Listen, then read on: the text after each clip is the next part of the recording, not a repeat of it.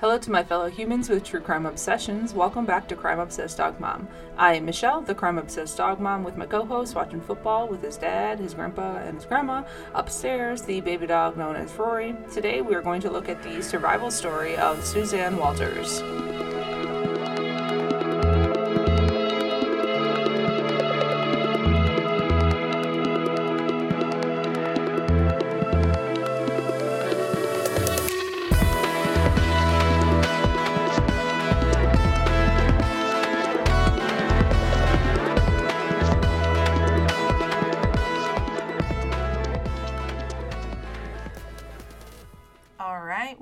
Everyone. I do apologize for being MIA last week. I went down and saw my goddaughter, and life just kind of got out of hand. Very busy, so I forgot. And it was just a busy day at work, or week at work and everything too, so here we are. I did watch Jeffrey Dahmer last week, so while holding an infant or a newborn, so that's normal. But it was really good, and I keep seeing everything online that it's so gross, and I'm like, I don't think it's that bad, to be honest with you. It's very psychological and, everything, but I like it. I've enjoyed it so far. So I still got to finish four episodes or something like that, but I don't want to really watch it while I'm here with my husband because he's not a fan. But like I said, busy week at work. We had a team retreat thing, so we did that for a few days, and Thursday I got up at 5 o'clock in the morning and worked out, and then didn't get home till 7:30 because we did an escape room, but we escaped, which was perfect. And then we did a fancy dinner and everything, so it was a good time. My in-laws are here right now, so if you hear anything in the background, it's just we have a little bit more people here in the house than we normally do, but that's fine. It's nice to have them here.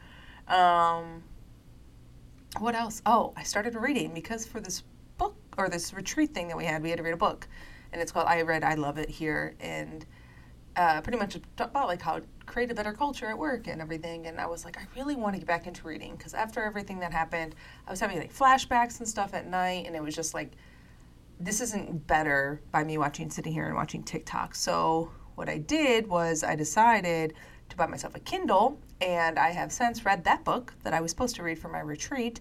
I read Crave, which is 100% a Twilight girl's dream. I read that. I read Ace of Spades, which is very good. It's described as Gossip Girl meets Get Out. I mean, my jaw dropped a couple of times while reading that book. I was at the gym and I audibly gasped several times. So highly recommend. And I'm currently starting Crush, which is also part of the Crave series. It's not the best written book, but neither was Twilight, right? Not great, but it satisfies the whatever weird need that I have for it. And I'm about 30% done with that book. So I'm just cruising through books within the last 10 days or so since I got my Kindle. But it's a good little relief. I read while I'm at the gym. Today I did an hour on the elliptical and an hour on the bike. And I read 200 pages in the book. So definitely, you can hear the ice maker. But yeah, so hopefully you all are doing well. I think we will break 600 downloads with this episode. Hopefully. We were very, very close. Last time I just checked a little while ago, we were creeping up on 600. So very happy, very excited. And we should, 600, that's insane. Hopefully, we should be at 1,000 by the end of the year. That's insane to me. I saw some new people or new downloads from different countries. So even cooler. Appreciate it. Follow me on my social medias. We'll go over those a little bit when I'm done. But without further ado, we can get started. So this is a survival story of Susan Walters, also known as Susan Canhausen. I'm just going to call her Susan because she's a badass and she just deserves to be called Susan.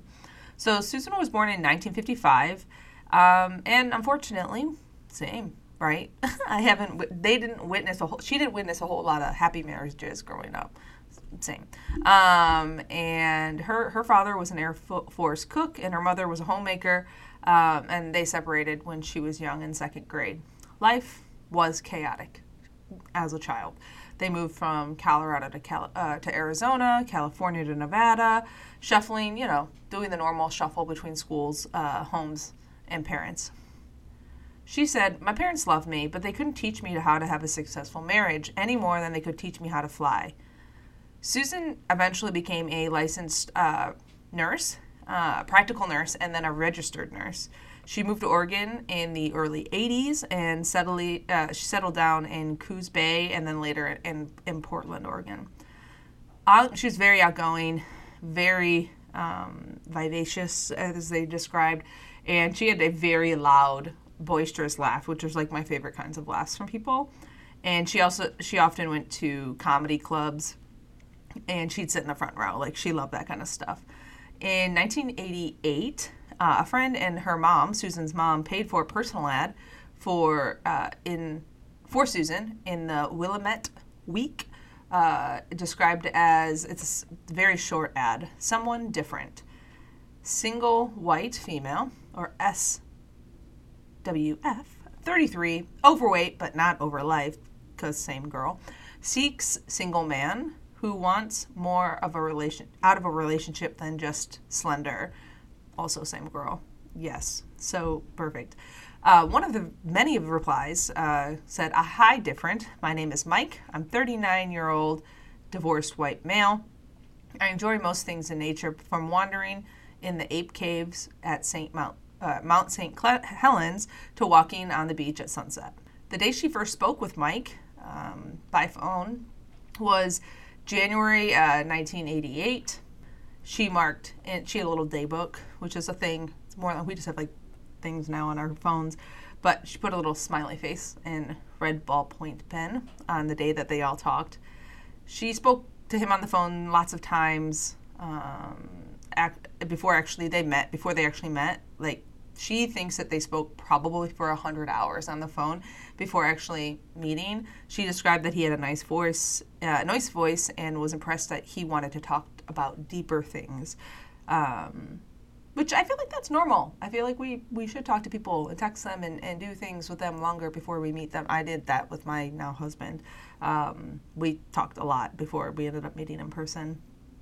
For their first date in February 1988, they met at the Crystal Springs Rhododendron Garden.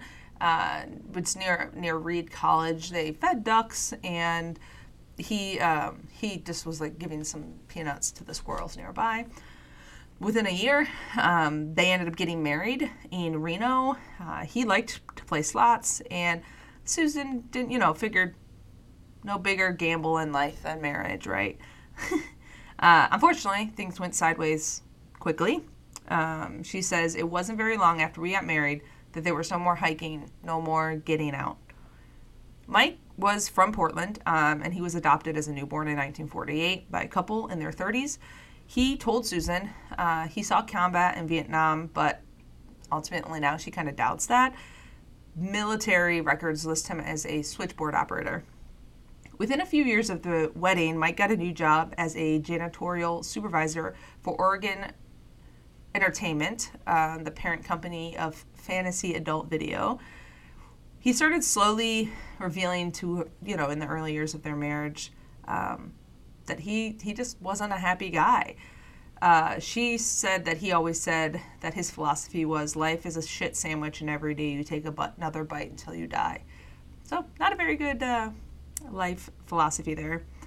They never had any kids together, and Susan was fine with that. Mike chain smoked while guzzling Diet Cokes, and he always hounded Susan about her plans when she went out. Very controlling, it sounds like.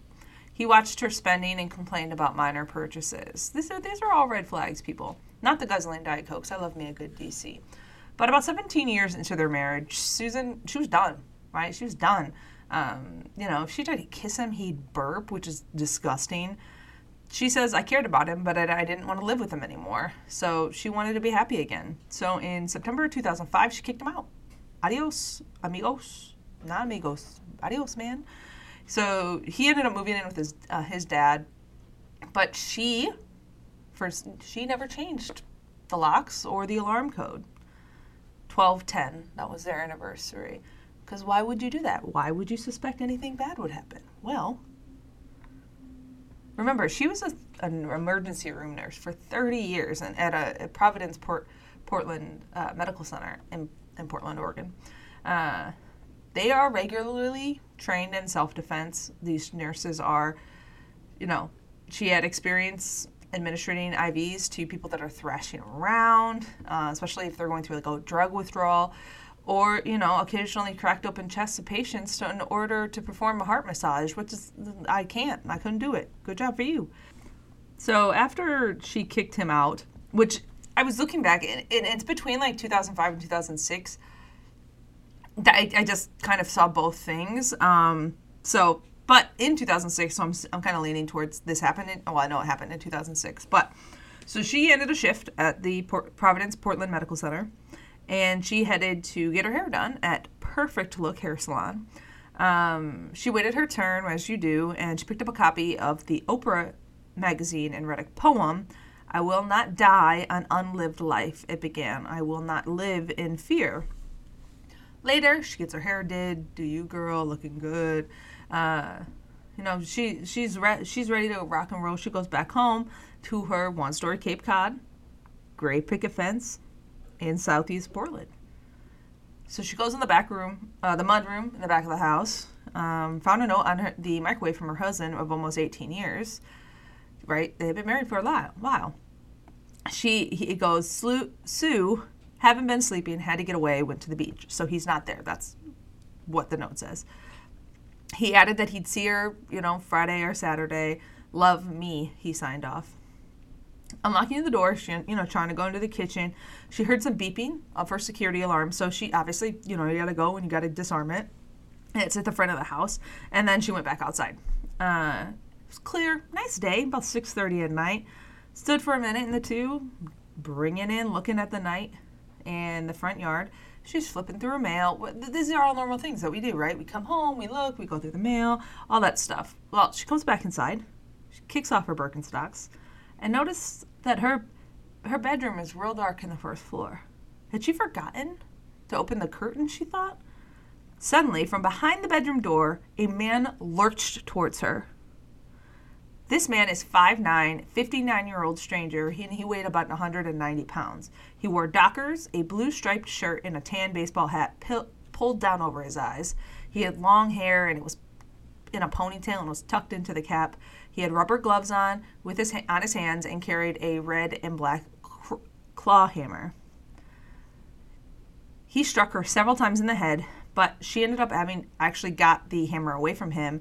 And as they kind of started wrestling and everything, and the intruder bit Susan, so she bit him back. She ended up getting over him and kept saying, "Who sent you here?" she asked, squeezing his airway. His face ended up turning red, purple, darker purple, blue. She got scared, right? She wasn't trying to kill this guy, so she let go and she tried to get out of there.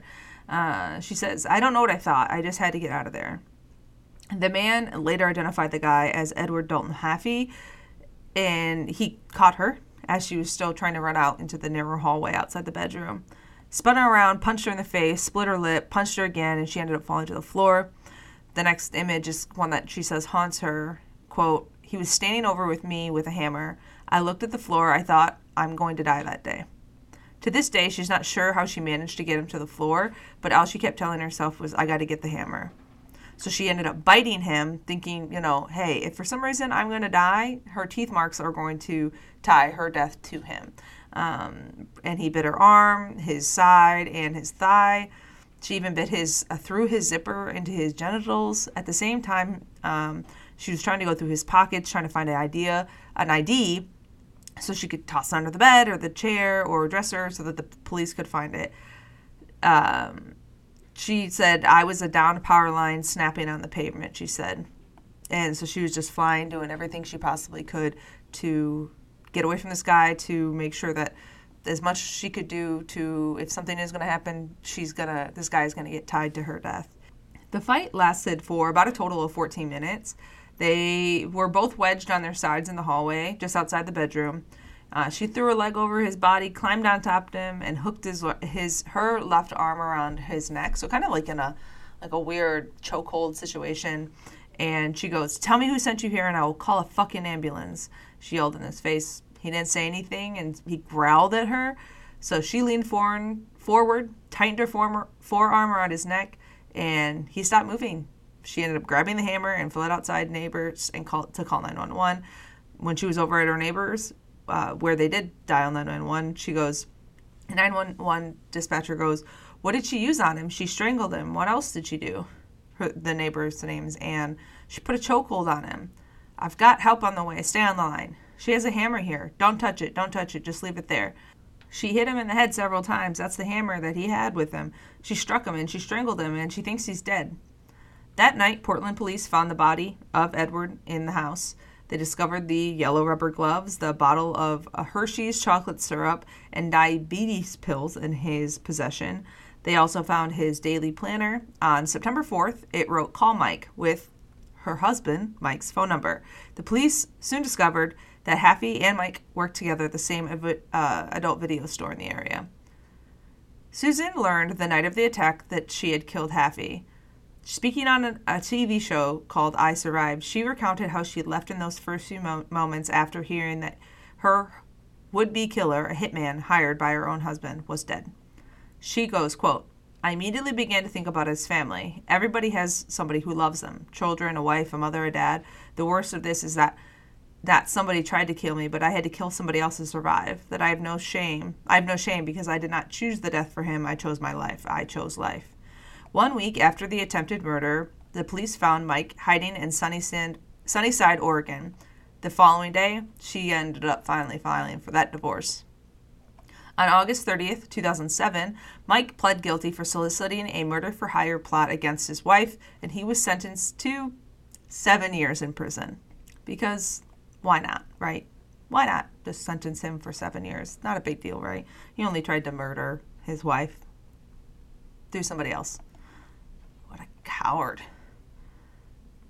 And essentially all he did, he promised to pay the guy $50,000 to kill. And the guy obviously didn't. $50,000 isn't that much money to kill somebody. So in the years after, ever since this attack, she's always felt like somebody was watching her. She ended up moving to a new house in Portland, spent most of her time practicing in a shooting range. She thought, hey, I got to be prepared if this guy comes back after her, or he hires somebody else to kill her. But thankfully, he was sentenced. He was about to get out 3 months from getting out. He died from cancer in prison. And as that release date was coming up, Susan took drastic measures to prevent, him from coming to kill her, or hiring somebody else. She has said that in that April, before he got released, that she had installed an alarm system, laid gravel outside the house to hear footsteps, and planned to put up surveillance cameras. She also devised what she called a run plan to go into hiding. And if things went poorly, she also wrote a will, which is sad. After she found out that her ex-husband passed away, she breathed a little bit easier, but she said that she also felt bad or sad. Quote, "I don't mourn his passing. Instead, I mourn the life he could have had. If only he could have opened his heart for those who cared about him." She survived this violent encounter. She's very, very deeply involved in victim advocacy work. As a former ER nurse, she's worked closely with justice programs in the Portland area, including Women's Strength and Girl Strength programs and the Oregon Crime Victims Law Center. In 2017, she worked with the Macomb County District's office in creating Case Companion, a free website dedicated to supporting victims of crime in the area. It answers questions about the justice system, what to expect in proceedings, and provides online resources for victims. Furthermore, as soon as the office files charges, victims can track their offenders' court dates, sentencing details, and information about offenders when they are released. So they don't have to live in the fear that she lived in for all those years coming up to her ex-husband's release. Short one today, y'all, but that's all I have for you. I hope you all enjoyed it. I hope that you all continue to listen and hang out with me on hopefully a weekly basis. Next week, I have Ezra McCandless, which is another crazy little story. I have a lot of stories that I want to do, but a lot of them are involving children. I'm just not like ready to do that quite yet. But yeah, I will have to let you guys know, but I don't really know when I'll be ready to do those. But regardless, we'll get there. And if you guys want to follow me on social media, it's Crime Obsessed Dog Mom or CO Dog Mom Podcast. Check me out on TikTok. That's one of my bigger followings, I think. Twitter, and you can send me a Gmail at codogmompodcast@gmail.com. Feel free to give me some ratings on Spotify or Apple Podcasts or all of the places. Leave me some comments. Do any of the things. I would appreciate any kind of interaction. So all my source materials for this are going to be in the show notes that are on. I publish them with the show notes. If you have any questions, feel free to reach out to me, and I will holler at y'all later. Stay kind, be kind to yourself, be kind to your animals, and we will talk to you soon. Bye.